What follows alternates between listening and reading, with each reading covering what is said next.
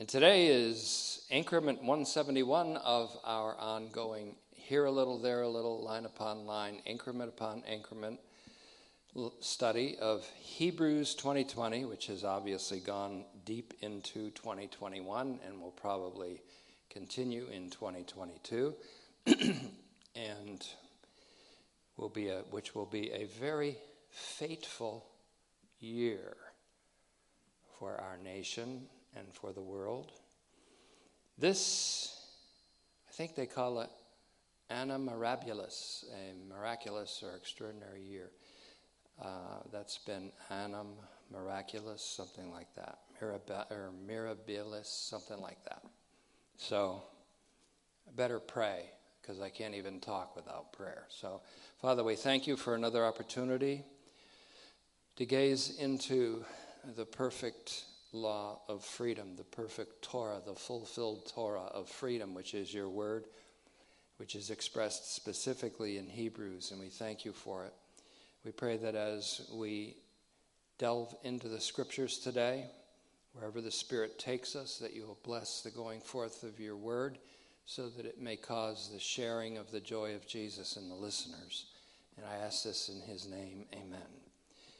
We took a little foray into Hebrews 12, and I reserve the right to do so in our study of Hebrews because it is a study of Hebrews. We are going verse by verse, but that we reserve the right to jump around a little bit, not only in Hebrews, but throughout the whole Word of God, to bring about a message that I think magnifies our Lord Jesus Christ so that his life can be manifested in your mortal body as a listener. Hebrews 12:1 refers to a contest, and we've studied this. The study today is going to be called A Joy Full of Glory. And again, like the anatomy of hope, this is going to be traveling throughout a lot of our teaching. But the word is agon in Hebrews 12:1, agon. And we've looked at it before. We called it the agona sometimes, different inflection. And I've defined the present age as an agona because it's the clash of the evil age, which is on the way out, and the breaking in of the messianic age, which began with the death, burial, resurrection, and ascension and exaltation of our Lord Jesus Christ. So we're in the agon, we're in the contest, we're in the struggle, we're in the war.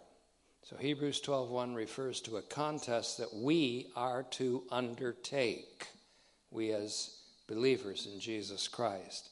Specifically, it's a race that is laid out in front of us. Laid out in front of us. Now, I'm saying that because the word used for laid out in front of us is the same word that's used in Hebrews 6. You'll see these all in print in Hebrews 6, where it talks about the hope that is set before us. And then in Hebrews 12:1, we have the joy, or the agon that's set before us. And we're going to look at another one, the joy that was set before Jesus. So that word is kind of a key word, prokemai, or Prokeimenes in the noun form. So again, we are in a contest. The contest is a race that's set out before us. We see the course laid out in front of us, as it were. But the hope is also in front of us. The hope is in front of us as the agon is laid out before us. The hope is also in front of us. What's the hope? It's the finish line. That which Paul calls the mark of the prize of God's upward call in Christ Jesus in Philippians 3:14. What Paul calls the upward call, the PT calls a heavenly calling or a heavenward calling. So there's a correlation between Philippians 3:14 and 3:1. So my point is, there are several things laid out in front of us. There is the agon, the contest, the race. There is the hope, which is the finish line of the race. And there is, as we're going to see, the joy that was set before Jesus. And this is going to be fun because this involves a difficult passage to interpret, but not so much difficult that it can't be fun.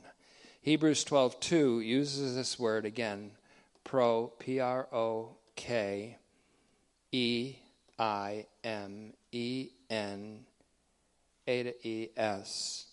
Prokemenes. And again, I don't pronounce Greek correctly, so please have mercy on me, pardon me, forgive me.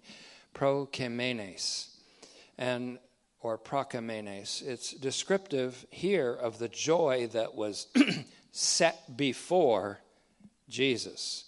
The joy that was set before Jesus. So we have the idea of the hope that is set before us in Hebrews 6:18, and here we have the joy that was set before Jesus. It is my contention that Jesus intends to share the joy that was set before him with you, with me, with the poor in spirit, to whom the kingdom of heaven belongs. And I consider myself to be among the poor in spirit. Hebrews 12:2 uses the word prokemenes to be descriptive of the joy that was set before Jesus. Jesus endured the cross, in fact, for the joy that was set before him. Now here's where things get fun. Well, some of you might say funky, but I'll say fun and funky.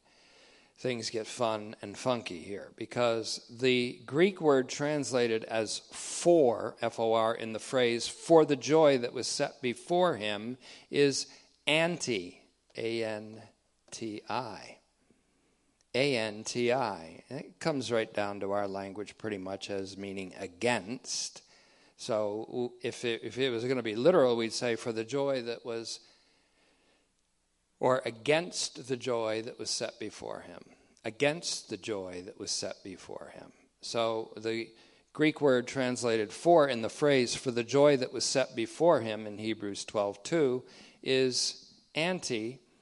Anti can mean instead of or in place of. Or it can mean for, as it is in a lot of translations, English translations, F-O-R, or in behalf of, Sometimes you have this as kind of equal to huper. When Jesus died for our sins, sometimes anti is used, so it's not against our sins Jesus died, but Jesus died in behalf of our sins in order to put them away. So the word can also have the sense of in behalf of. So the interpreter has got a conundrum here in front of him or her, but it's a fun conundrum. Watch how this works. So does Hebrews 12:2 mean that Jesus endured the cross instead of the joy set before him? Meaning the joy of heaven that was before him in his glorious state before his incarnation. So we would have to, if that was the case, instead of the joy, we'd have to say that Jesus had before him the unspeakable splendors of heaven, but that's not just heaven. He had before him the beatific vision of his Father, the uninterrupted beatific vision of his Father that involved no suffering but only total and indescribable joy. Did he, instead of that joy, endure the cross where he cried out, my God, why have you forsaken me? Was he then stripped of the beatific vision when he endured the cross? Well, that's a question. Remember how valuable they are in a pure desire to know. So here's the question. The question itself is intriguing. Does Hebrews 12:2 mean that Jesus endured the cross instead of the joy set before him? Meaning the joy of heaven that was before him in his glorious state before his incarnation? That which Jesus himself in prayer to the Father called, quote, the glory that I had with you before the world existed. The glory that I had with you before the world existed. John 17:5. Was this joy, or was this the hope, or the joy-filled glory? or the glory-filled joy of Jesus that he endured the cross instead of? Well, there's some pretty hefty weight behind an affirmative to that. And so, again, John 17:5, he speaks of the glory that he had with the Father before the world existed. Or, does the joy that was set before him mean, with a forward view to the joy that lay before him in the days of his flesh, the joy that was to be experienced, listen carefully, the joy that was to be experienced not only by himself, but by all human beings and all of creation? Jesus, in the days of his flesh, did he see before him a joy that is his joy, but that is his joy shared by all of creation in the eschatological vision of God being all in all? Pretty hefty weight behind that answer, too. A strong argument exists for this interpretation, especially when we add Philippians 2:6-11 into the mix. There, Paul teaches us that Christ did not consider the prerogatives of his divinity to be a treasure to be grasped, but that he emptied himself, took on the likeness of frail humanity, even took the form of a slave to be obedient to the extent of the death of the cross. So he did so precisely because he did not wish to hoard, H-O-A-R-D, hoard the privilege of the beatific vision, but desired this joy for all human beings. The joy that was set before him, therefore, was the joy of others. He couldn't be happy. As glorious as the beatific vision was, he did not treasure it at the cost of others not having it. But the cost of others having it was his endurance of the cross. We've been bought with a price.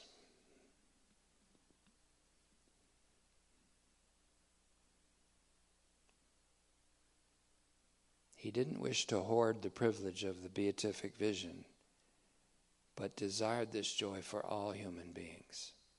The joy that was set before him was the joy of others. His own joy consisted in sharing of his joy. As Romans 15:3-4 says, Messiah did not please himself. Messiah didn't please himself. His joy wasn't in being happy in himself. The joy that was set before him, here, therefore, in Hebrews 12:2, is the joy of others that he anticipated. His own joy consisted in the sharing of his joy. How many times have you been somewhere, seen some scene of nature or some glorious picture of a sunset, or you were at some happy place like a county fair or at a movie that was just wonderful, and you said, man, I wish she was with me. Man, I wish my kids were with me. Man, I wish my mom and dad were here to see this. Because your joy isn't complete. In fact, there's a little bit of a nagging thing there, like, this is so beautiful, but not entirely joyous because I can't share it. And I can't even take a picture of it that'll do justice to it. Well, that's the kind of joy that Jesus wants, the joy that is in sharing his joy. His joy is in sharing his joy. I've spoken these things to you, he said in John 15:11, so that my joy will be in you.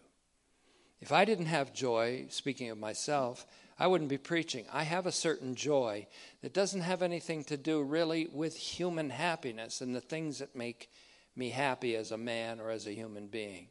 The hobbies, the stimulations, the relationships that make us humanly happy, the prosperity that makes us happy, or whatever it is. I have a joy that is in me since my confrontation with our Lord Jesus Christ, since I met him, if you want to say it that way. And that joy is in me, And I wish to share that joy. If I didn't have that joy, I wouldn't be a preacher, because a preacher is supposed to be a helper of your joy. And so I can slightly identify with Jesus when he said, I've spoken these things to you that my joy may be in you. And John, in 1 John, said, our fellowship is with the Father and with his Son, and we want you to come into that fellowship because there is the completeness of joy in 1 John 1, 3-4. So, and as the Scripture says, when they exegeted the Scripture, when they expounded upon the Scripture, and they translated it and gave the sense in Nehemiah 8:8-10, when people came back to the restored temple around 516 BC, the people went out rejoicing because they understood the word and the sense that God wanted to bring through the word. So they went out, and the joy of the Lord became their strength. And so the Lord wants our joy, his joy, to be our joy. And in his joy, we find strength. We find hope. We find the connection of hope and joy. The joy that was set before Jesus was the joy of others. His own joy consisted in the sharing of his joy, which is complete joy with all of creation. Now I want you to turn to Isaiah 55:12. I forgot all about this, but I have it right in front of me here. Isaiah 55:12-13. There is that passage which we like to call Deutero-Isaiah, the second Isaiah. There's an identifiable 3 books in the one book called Isaiah. The first is the 39 chapters of the first 39 chapters called First Isaiah. Then there is 40-55 chapters, 40-55 called Deutero-Isaiah. Then there's Trito-Isaiah from 56-66 of Isaiah. The closing verses of Deutero-Isaiah are found in Isaiah 55:12-13. And in that passage, we have a polysyndeton, which is the use of 7 ecstatic ands of a prophetic vision. Second Isaiah had a prophetic vision of the transfiguration of the universe, the transfiguration of all the universe. And we're about to bring about a doctrine in its birthing stages right now, which I'm going to call the doctrine of human being as micro-universe, the doctrine of man as microcosm, we could call it, coming up. And I don't think we're going to begin it in this increment because there's too much to tackle. But in the last 2 verses, Isaiah does the same thing John does with his polysyndeton use of many ecstatic ands in his vision report in Revelation. Here are his 7 ecstatic ands, and he says, "For you will come out with gladness and be taught with joy. And the mountains and hills will leap up to welcome you with happiness." There's all of creation sharing in the joy of Jesus Christ. "And all the trees of the field will applaud with their branches. And instead of the briar, a cypress will come up, and instead of the nettle or thorn shall come up a myrtle tree, and it shall be to the Lord for an everlasting sign," Semeion Aeonion, "and it, the transformed world, will not be eclipsed." That means once the world is transfigured and comprised of Jesus and his joy, there will be no possibility for a future incursion of evil or of misery, of sadness, or suffering again. The new creation will not be eclipsed. That's the Septuagint version of it. It will be a sign, Aeonion, forever. So that vision is of the eternized new creation. Future world made for complete joy, in which all of creation welcomes the apocalypse of the sons of God, as we've seen in Romans 8:19-21, and shares in the glorious freedom of the children of God. That Jesus wishes to share his joy with us.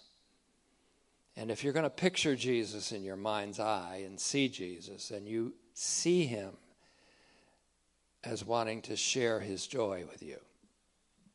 So if Jesus has any grief, it's because of the blockages in sharing his joy with us.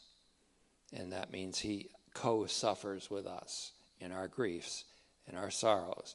And in those kind of sorrows for which there's no sympathy card that's ever been written or can be written, unspeakable sorrows, he co-suffers with us. And he desires to replace those unspeakable sorrows, those secret griefs, with an indescribable joy, and all filled up with glory. That Jesus wishes to share his joy with us, and for our joy to be complete joy, is apparent from his words to his disciples in the upper room, which I will say again. Quote, I've spoken these things to you so that my joy may be in you and your joy may be complete. What does Jesus Christ want for us? Complete joy. What's complete joy? His joy. Why is his joy complete? Because it is the joy of the beatific vision, of seeing his Father in his essence.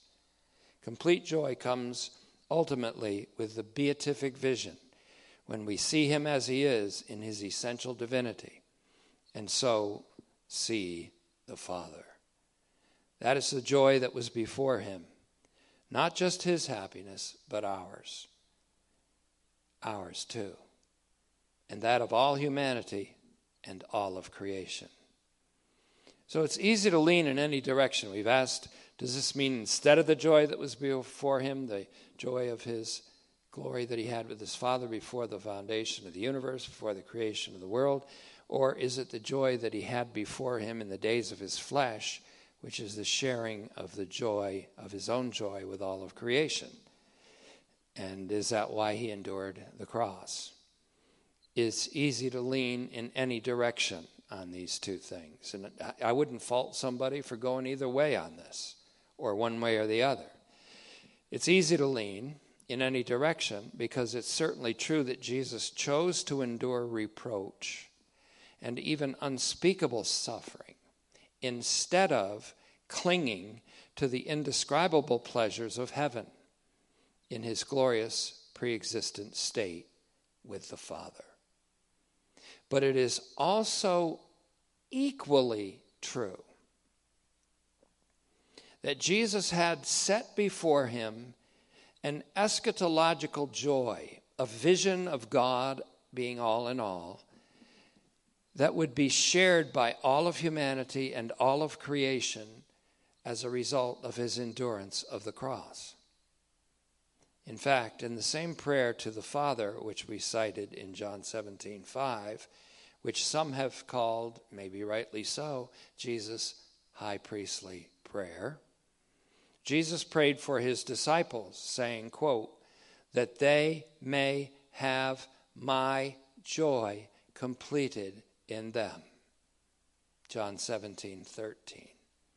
When you see Jesus with these 12 guys, and you see Jesus with Mary Magdalene, you see Jesus with the disciples like Lazarus and Mary and Martha and his own mother, you see Jesus with these disciples, and sometimes we forget that his whole purpose is for them to share his joy, and their joy to be completed, and his joy to be completed in them.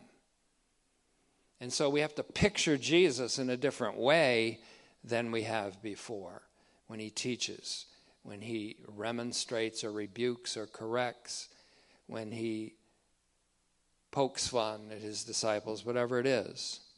It's because he wants their joy to be completed and for his joy to be in them. And then he says, that's John 17:13, but listen to what he says after that. He says, and for the world, he says, so the world may believe that you sent me. The world may believe that you sent me. And when the world believes that God the Father sent the Son, then what's going to happen? They will have the joy. The world will have the joy and peace in believing. Romans 15:13. So that the world may realize, he says, that you have sent me. John 17:23. So there's a lot to be said from that so-called high priestly prayer. The main point for us, though, in interpreting Hebrews 12:2 is that Jesus certainly chose to endure the cross rather than to go on experiencing the joy of the beatific vision of his Father without suffering. On the other hand, Jesus also saw before him that the joy and the glory that he had with the Father before the world was created could be a joy and a glory shared not only by his disciples, but by the world itself and all of its inhabitants. Such will be future world.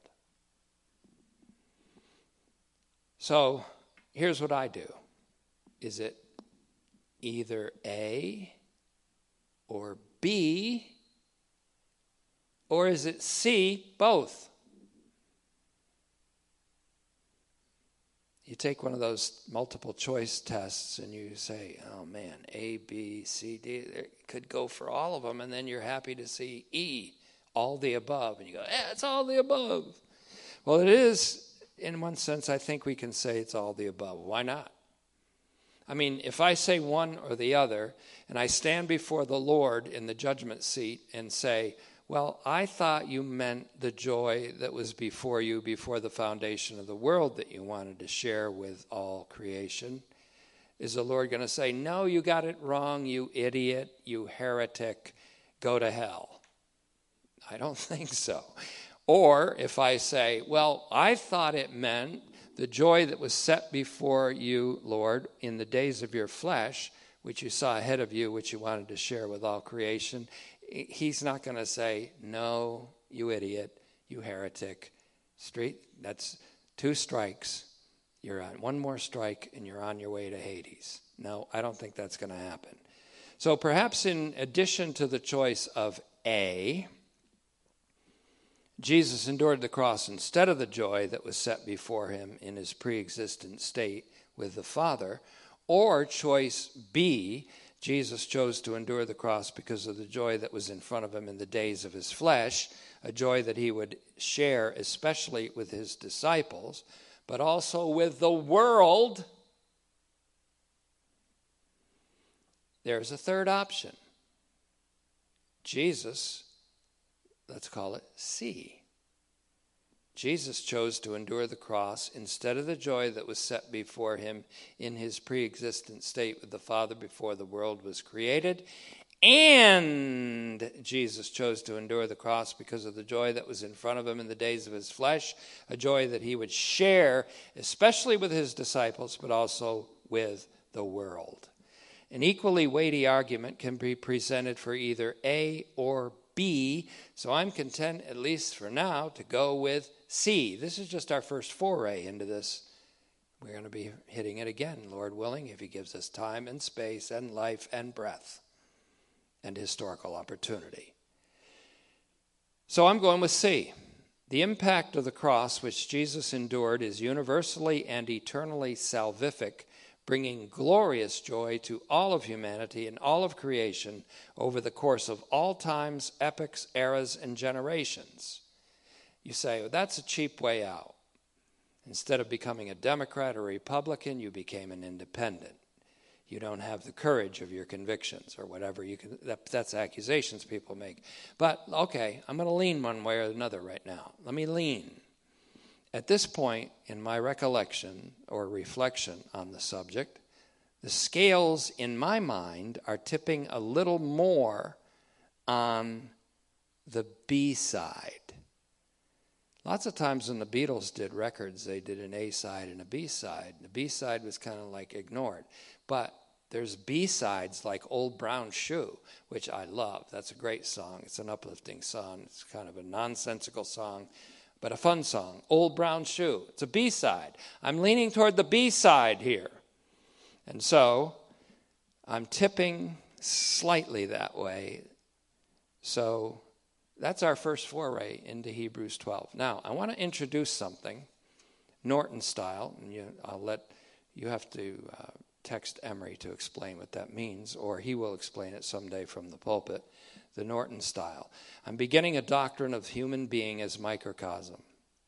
And this is just going to be a slight introduction because the message, well, we could use a little more time in this one. In their meeting on the mountain, and again, our topic is glory-filled joy. In their meeting on the mountain, God instructed Moses how to construct the earthly tabernacle in the desert. He showed Moses the blueprint, as it were, and warned Moses to build the tent exactly according to its specifications. God gave him the specs. We could say, by analogy, the blueprint on the mountain. Exodus 25:40, which happens to be quoted in Hebrews 8:5b. In Exodus 40:33a, the last stage of the construction was recounted. It says, Moses set up the courtyard surrounding the tent and the altar, speaking of the tabernacle in the wilderness, or the desert, the wilderness tabernacle as it's often called. Then in Exodus 40:33b, Moses finished all the works. Some translations say Moses finished the work. The Septuagint said, and Moses finished all the works. We could have fun with that one and say Moses finished work and Jesus finished work. Which one is the most significant? Well, we could guess at that, I guess. But Moses finished all the works, it says in 40:33b of Exodus. When the desert tabernacle was completed, the scripture declares, now note this well, Exodus 40:34, the scriptures declare, the cloud covered the tent of meeting. That's the Shekinah glory cloud. And the glory of Yahweh filled the tabernacle. That's Exodus 40:34. Consequently, and here's the kicker, Moses couldn't enter the tent of meeting because the cloud rested on it, and the glory of the Lord filled the tabernacle. Exodus 40:35. The glory of the Lord filling the tabernacle after its completion may be compared to the glory of Yahweh, the God of Israel, filling the temple of Solomon after its dedication. Let me say that again. The glory of the Lord filling the desert tabernacle after its completion may be compared to the glory of Yahweh filling the temple of Solomon after its dedication. So in 1 Kings, which is Septuagint 3 reigns, 8:10, it says that when the priests went out of the holy place, the cloud filled the house of the Lord. The priests went out. Who? The Levitical priests. The priests under Aaron. They went out of the tabernacle. They left. Hebrews is about the Levitical priests leaving. Why? Because the glory of the Lord filled the tent. They couldn't come in anymore. Get the point? Get the hint? So again, 1 Kings 3 reigns, 8:10. When the priests went out of the holy place, the cloud filled the house of the Lord. In 8:11, what does it say? 1 Kings 8:11, or 3 reigns, 8:11. And the priests could not stand to minister from before the cloud, for the glory of the Lord filled the house. The glory of the Lord filled the house. How can this possibly work into a doctrine, or the doctrine of human being as microcosm? You'll find out in future increments, perhaps. But another thing we want to consider.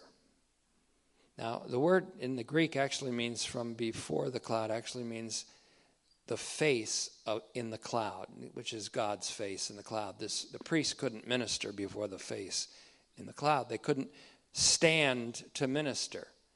That comes into Hebrews 10:12. Every priest stands daily ministering and offering the same sacrifices that can't take away sin. This person, Jesus, this priest, this great archpriest after the order of Melchizedek, after offering one sacrifice forever and for all humanity and all creation, sat down.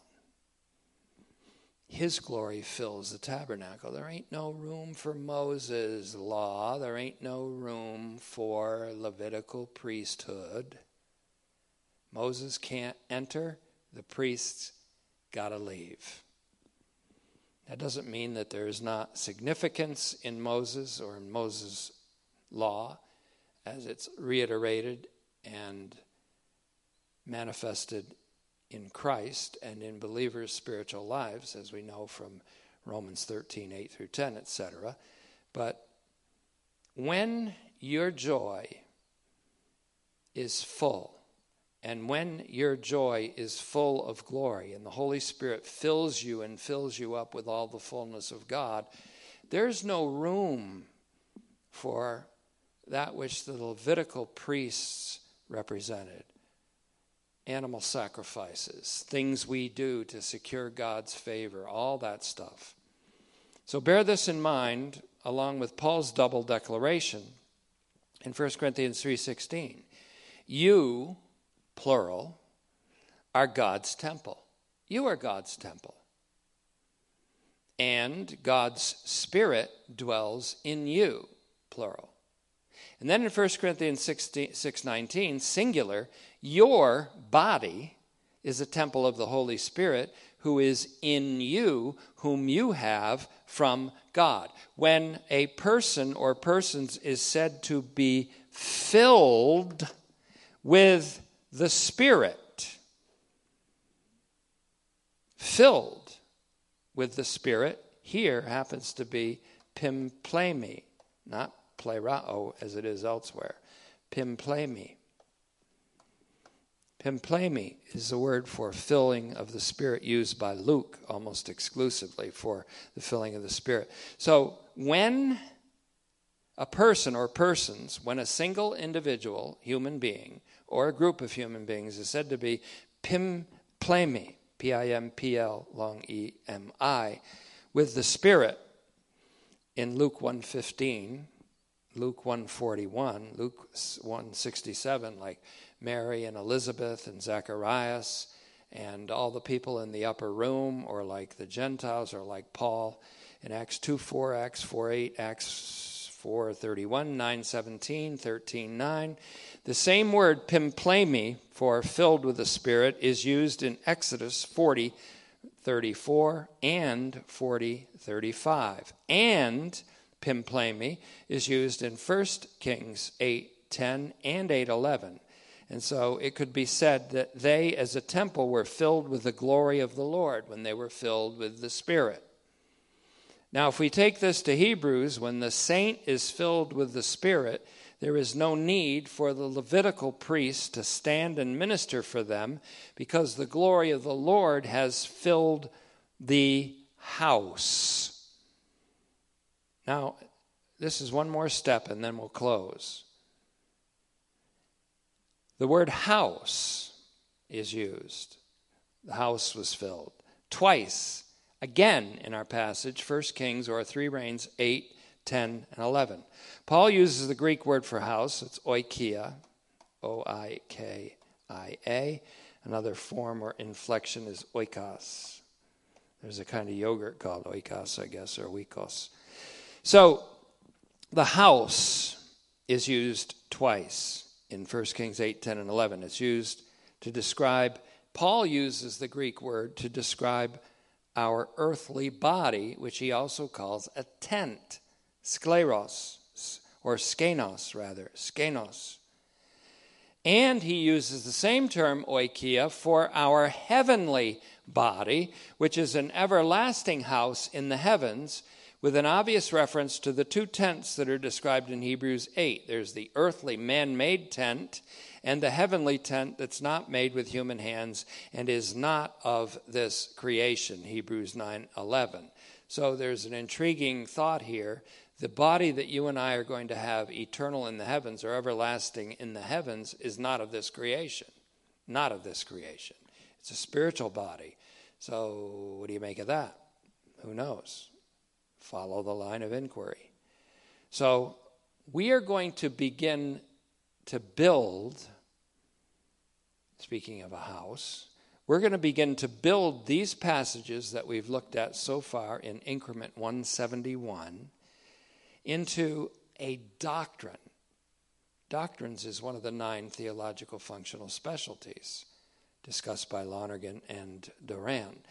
The doctrine that we're going to build is the doctrine of human being as microcosm, or a man or a woman as a micro-universe. The universe itself is a house. Your body is a house. The universe is a house. You are a micro-universe. In Isaiah 66:1, which is the closing chapter of Trito Isaiah, what does God say? He says, the heaven is my throne, and the earth is my footstool. Where is the house, oikos, that you will build for me? Now, when the house of an individual human being, our body, is filled with the glory of the Lord, this is a micro-universe. It's analogous to the glory of the Lord filling the universe, which will happen one day in the day of God, when God is all and in all. Now, in Moltmann's book, I haven't read this yet, only a few pages of it. I'm intrigued by it.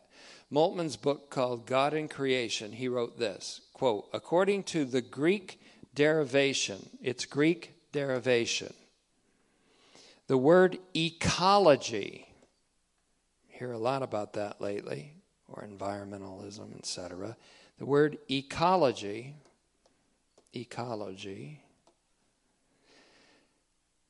derives from the word oikos.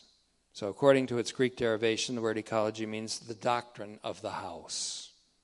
Oikos. See, eco, oikos. Logos, oikos plus logos, the doctrine of the house. Slightly later, Moltmann added this: the divine secret of creation is the Shekinah, God's indwelling. And the purpose of the Shekinah is to make the whole creation the house of God. One more question. Are you intrigued? Good. Then we'll follow this doctrine up. If not in the next increment, certainly in increments to follow. Father, we thank you for your kindness, for your providential grace, for your care, and even for your preference of those who are poor in spirit. And we thank you as those who are poor in spirit, that ours is the kingdom of heaven. And we thank you even more that your Son, Jesus Christ, intends to share his joy with us, for his joy is the beatific vision of you, Father. We look forward to this with a joy that is filled with glory. Amen.